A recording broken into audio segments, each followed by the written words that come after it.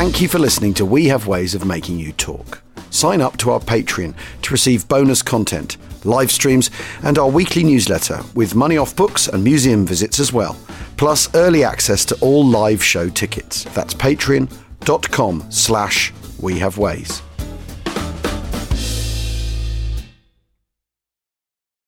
This episode is brought to you by Visit Williamsburg. In Williamsburg, Virginia, there's never too much of a good thing. Whether you're a foodie, a golfer, a history buff, a shopaholic, an outdoor enthusiast, or a thrill seeker, you'll find what you came for here and more. So ask yourself, what is it you want? Discover Williamsburg and plan your trip at visitwilliamsburg.com. Bomber by Len Deighton. Chapter 20. The bombers were swimming upwards. Ignoring their assigned heights, most pilots that night kept their noses trimmed skywards and let the technical limitations of their machines decide the altitude at which they turned the trim wheels back to normal. Some of the older Stirlings could not get above 11,000 feet. Even the best ones at 18,000 were not above the extreme range of the 8.8 centimetre flak. The two-motor Wellingtons, however, of even older design, could all do better than this, and the best of them at nearly 24,000 feet were flying higher than any other planes in the stream. Lambert had pushed Dorr to nearly 21,000 feet. Now he trimmed the controls so that the plane was flying hands-off and turned on the automatic pilot. He felt the elevators kick as it engaged. He had corrected course for the changing wind, so they had crossed the British coast at the prescribed assembly point. In his curtained cabin, Kosher watched the shape of the pulses on the scope of the G and calculated their position from its map. He penciled a dot upon his plotting chart and calculated how much longer it would take until they were over the target. 50 minutes to TOT, he announced. They had entered Luftwaffe Fighter Grid Square Heinz Emil 4, although they had no way of knowing that. Now they were at the front of the bomber stream. That was no great navigational achievement. The stream was an unwieldy slab of bombers flying as much as 15 miles to either side of the penciled route. It was timed to be nearly 200 miles long.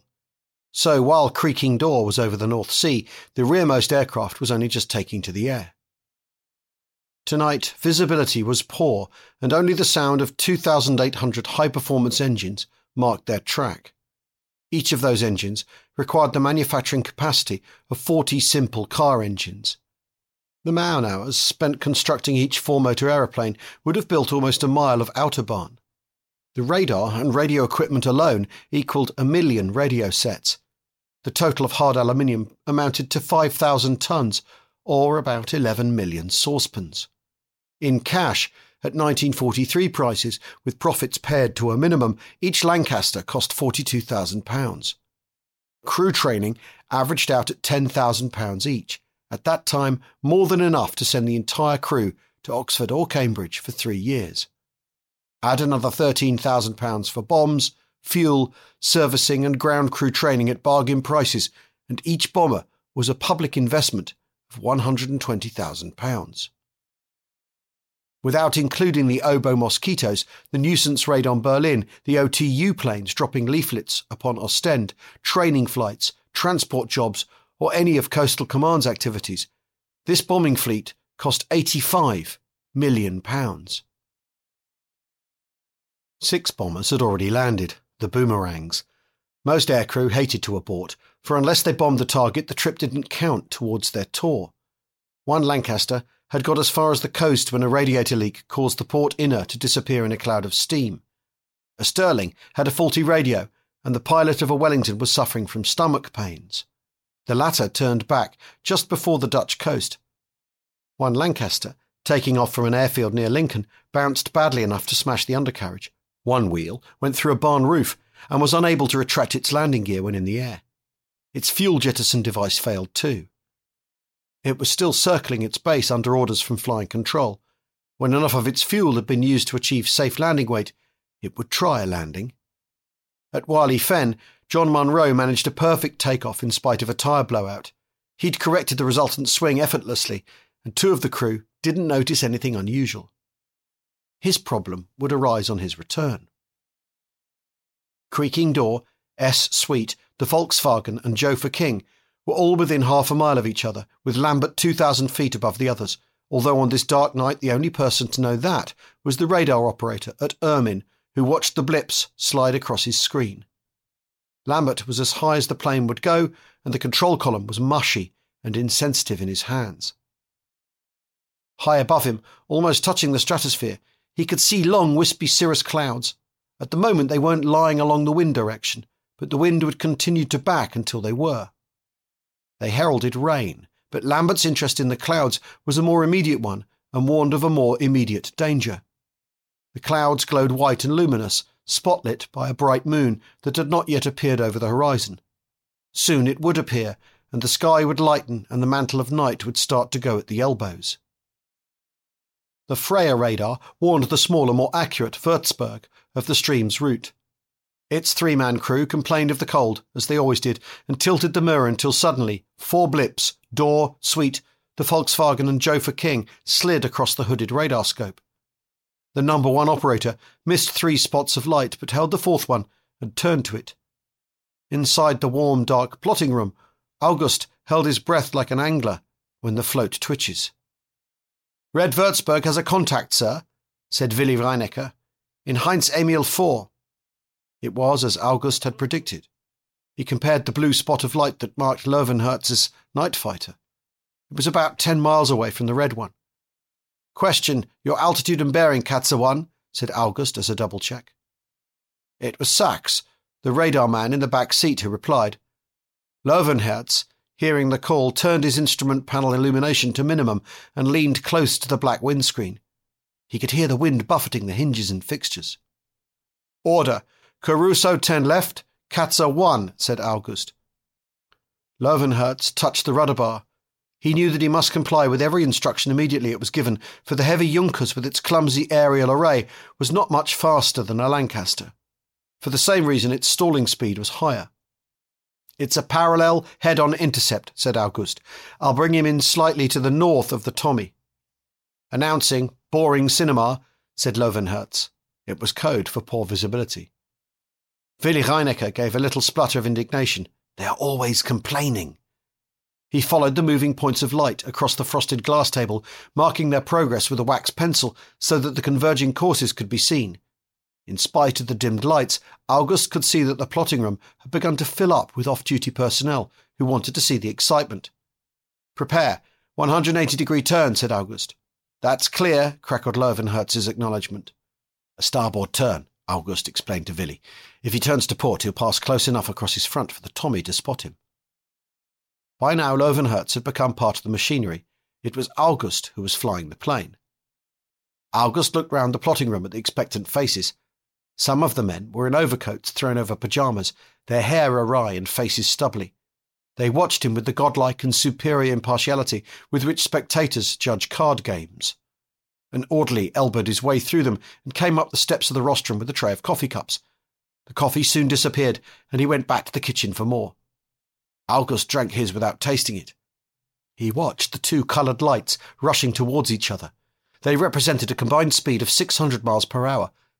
He knew that a mistake in the timing of Katzer 1's turn could cause them to miss the contact. That wasn't an enjoyable thing for the commanding officer to do for an audience of subordinates. "Skip, give me a bit of straight and level for a star shot." Kosher Cohen stood under the Perspex astrodome, fixing the stars through a sextant. Kosher was one of the few RAF navigators who was skilled in its use. At the navigation school, he'd handled it better than his instructor. "Where the devil did you learn how to handle one of these, son?" "My father's yacht, sir, and a bloody comedian to boot. Sit down. Next." There wasn't time for another shot, so he compared his readings with a G-fix. 4 shots, with a 4-mile-wide cocked hat to show their position. Not bad at all. Cohen looked at his plotting chart in the tiny circle of his desk light. To make good his track, he drew the wind speed and direction and calculated their ground speed from the remaining side of the triangle thus formed. 11 minutes to the Dutch coast, he said. No one answered. Lambert shifted his behind on the hard parachute pack. The heavy, unpowered controls required a lot of physical strength to move them, and already he had an ache in his shoulder and the usual pain in his spine. He sat upright to stretch his back and rolled his shoulders. "We are within radar range," he warned the crew. "Keep your eyes peeled for fighters." Like all of the bomber stream's wireless operators, Jimmy Grimm, whose father had a radio shop in Highgate, was tuning his radio to the frequencies between 7050 and 7100 kilocycles, trying to find an enemy voice. Then he could transmit a signal on the same frequency to blot out the conversation between controller and fighter pilots. A microphone was fitted into an engine of each bomber especially for this purpose. Suddenly, he heard August's voice. "Order, start turning, now." "Turning," said Löwenherz. Jimmy Grimm was excited. "I found one of their controllers in a night fighter." August Bach's voice came over the headphones with the same clarity that Löwenherz heard it. "Order, steer 097 degrees, said August, announcing enemy range 10 kilometres. "The plane he's following is on our heading," said Cohen. "Every plane in the stream is on our heading," said Digby. He was full length in the nose, trying to see the Dutch coast. "I wish I could understand German better," said Jimmy Grimm. "That's the trouble with being a radio ham. In peacetime I used to pick up all sorts of stations and only speak a few words of everything." "While you types are sodding about, some poor bastard's going to get the chop," said Digby. "Why don't you jam him?" "Perhaps it's us he's after," said Binty from the mid-upper turret. "Can we steer onto 080 degrees just to be sure, Skipper?" said Cohen. "You're the navigator," said Lambert, and put the plane into a shallow banking turn. "He's still a long way behind the bomber," said Cohen, "and the controller keeps telling him to lose height." "You're still well above him," August told Löwenherz. "Lose another 500 metres. Again, Löwenherz touched the control column and the fighter dipped. Beside him, the observer had his field glasses on his lap. The bomber was too far away and the night too dark for there to be a chance of visual contact yet. Behind Löwenherz, facing rearwards, the radar operator was boxed in with so much equipment that he was scarcely able to move. His 3 radar screens that showed range, altitude position and lateral position were tucked under his right elbow, and to see them he had to cock his head on one side like a sparrow. It was useless to look at them yet, for the equipment wouldn't show the target until they were 3,000 metres away. "Order, hold it," warned August. Löwenherz throttled back. Flash Gordon was staring through the newly opened part of his rear turret. God, it was cold, but he could see better than he had ever done before.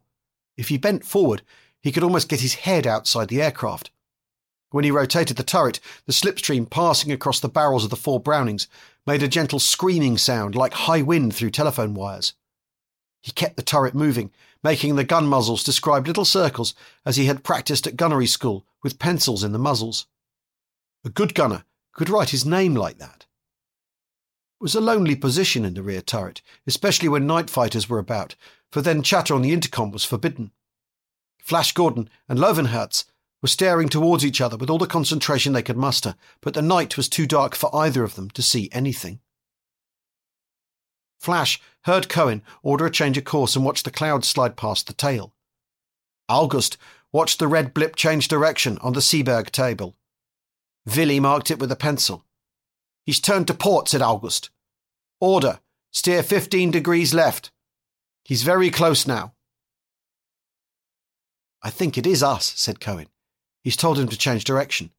"Jam him," said Lambert urgently. Jimmy Grimm turned his 1154 transmitter to the 1155 receiver, heard its whistle, sought the silent dead space and switched on the microphone that was fixed inside the engine. Lambert banked steeply to change course again. In the night fighter they were silent. Löwenherz had turned as directed. Brosek, the observer, had his field glasses to his eyes and was scanning each side of the aircraft where the radar did not point. Suddenly, Sachs's radar tube lit up at the end of the range circle. A Tommy at extreme range. "We've got him," said Sachs, trying hard to keep the excitement out of his voice. Suddenly, jamming deafened them.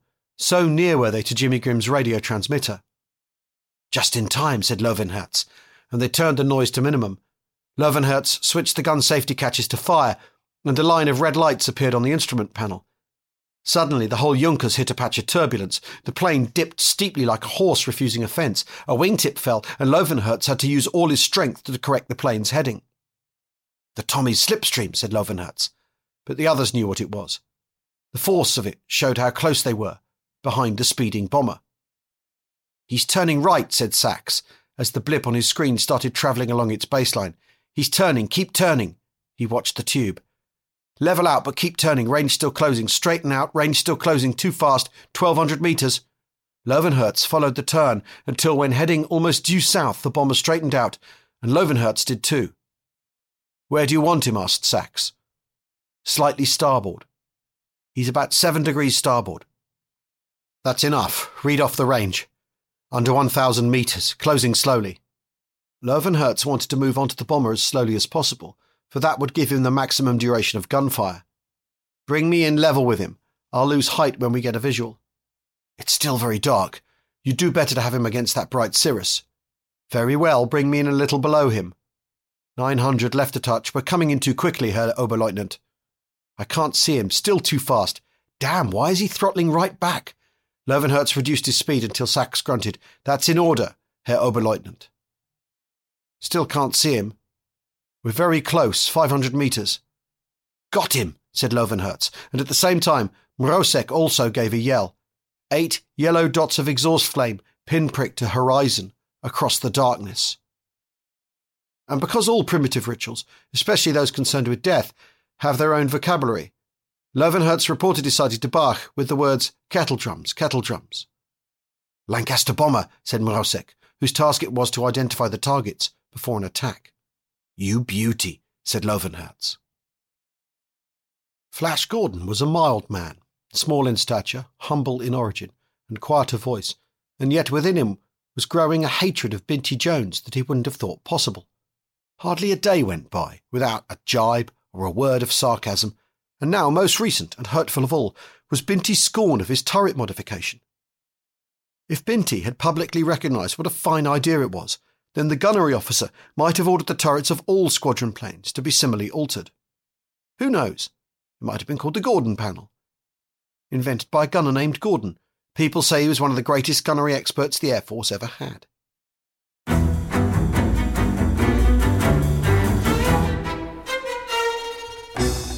I'm Anthony Scaramucci, former White House Director of Communications and Wall Street financier. And I'm Katty Kay, US Special Correspondent for BBC Studios. I've been covering American politics for almost 3 decades. Welcome to The Rest is Politics US, brought to you by Goalhanger. Go on, tell us, were those donations you made, like Obama in 2008, was that idealism? Were you hoping to get something out of these campaigns that would serve your own business interests, for example? So I think this will either make this podcast incredibly successful, Katty, or people will be horrified and they'll shut it off right now because I'm going to be very real with you. The Obama donation, I had gone to law school with President Obama. We were not classmates. I was a few years ahead of him. It was 2007. He was then Senator Obama. I had a check in my breast pocket. I went over to the senator. I said, "Senator," "you and I didn't really know each other in law school, but I'm about to hand you a big check. Can I lie to my friends and tell them that you and I knew each other in law school?" Well, Obama looks at me, had the best smile in American politics since Jack Kennedy. Forever. Yeah, he lights up. He looks at me and says, "I'll tell you what, if you double the amount of the check, we'll take it back to Hawaii." Okay. And I looked at him. I said, "You're done." I had another check in my pocket. I ripped it up. I doubled the amount of the check. And I'm going to tell you right now, I've been to more White House Christmas parties during the Obama administration than the Trump administration. In this pivotal year for the United States, democracy, and world affairs, Britain's biggest podcast, The Rest is Politics, is launching stateside. Uncovering secrets from inside the Biden and Trump inner circles and how they shape the world's most important economy, but also the global economy too. New episodes are released every Friday morning. Just search The Rest is Politics US wherever you get your podcasts. Although Flash Gordon never told real lies, he had come to realise that sometimes a white lie can be necessary for the sake of mankind's progress. If telling a lie was the only way of having an excellent modification incorporated into Wiley Fenn's aeroplanes, then a lie wouldn't stand in its way. In 10 minutes, I'll do it, he thought, but changed his mind. There would never come a quieter time than now. That fighter scare was over, and they were quite alone in the sky. "Fighter, fighter, corkscrew port, go," said Flash Gordon. Without bothering to use the sights, he opened fire into the blank darkness. Lambert, obeying instinctively the command that any crew member was empowered to give, flung creaking door into a vertical bank and let it drop through the air like a slate. Binty Jones, not to be outdone by his colleague, also fired his guns. Curves of tracer hose-piped across the sky as door fell faster than its turrets could turn. "My God," said Löwenherz as the tracer came towards him. Instinctively, he shied away while Dawes' 8 exhaust flames tipped vertical and slid out of sight under his nose.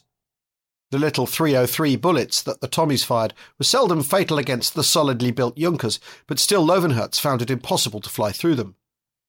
"He's seen us," said Mrozek. Löwenherz swore. He followed the bomber down, trying to bring the flame spots up past the windscreen again, but now that he was higher than the bomber, he no longer had the advantage of the moonlit clouds. Lambert was following the classic manoeuvre of the corkscrew and chanting its litany as he went, to warn the crew: diving port, climbing port, roll, climbing starboard, roll, diving port, climbing port. Many times Löwenherz had seen such an evasive pattern.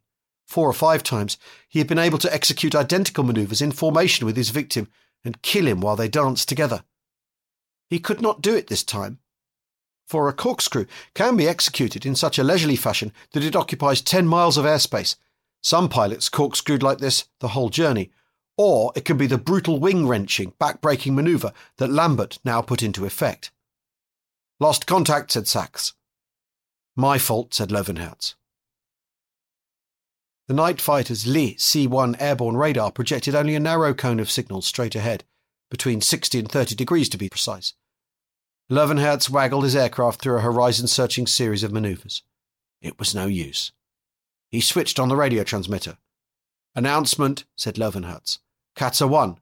Contact lost." "Katzer 1, said August, his voice still badly marred by the jamming.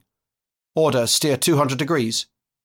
August looked at the plotting table and saw that the blip that was creaking door was at the extreme edge of his sector. "He has luck, that Tommy," said August. "If he turned the other way, we'd still be able to go after him." "There are plenty more where he came from," said Villy. In creaking door, Lambert had stopped corkscrewing. His hands were trembling. So that Battersby would not notice, he kept a tight grip on the controls. Suddenly the pain in his back and shoulder, unnoticed during the time of danger, returned with new ferocity. "Give me a course for Nordwick, Koch," said Lambert. 086, Skip, said Cohen. Always the perfect navigator, he had been keeping the calculation fresh while waiting for the question. "Now do you believe in my clear vision panel?" Flash Gordon asked the world at large. He had waited long enough for a word of congratulation or thanks. "Bloody good show," said Lambert. "I don't believe you saw anything," accused Binty Jones. "A damn great night fighter, man. In fact, I think I may have hit him." "Balls," said Binty. "There was nothing there." "Then why were you firing?" asked Flash. There was no reply. "The Gordon Clearview panel, I'm going to call it."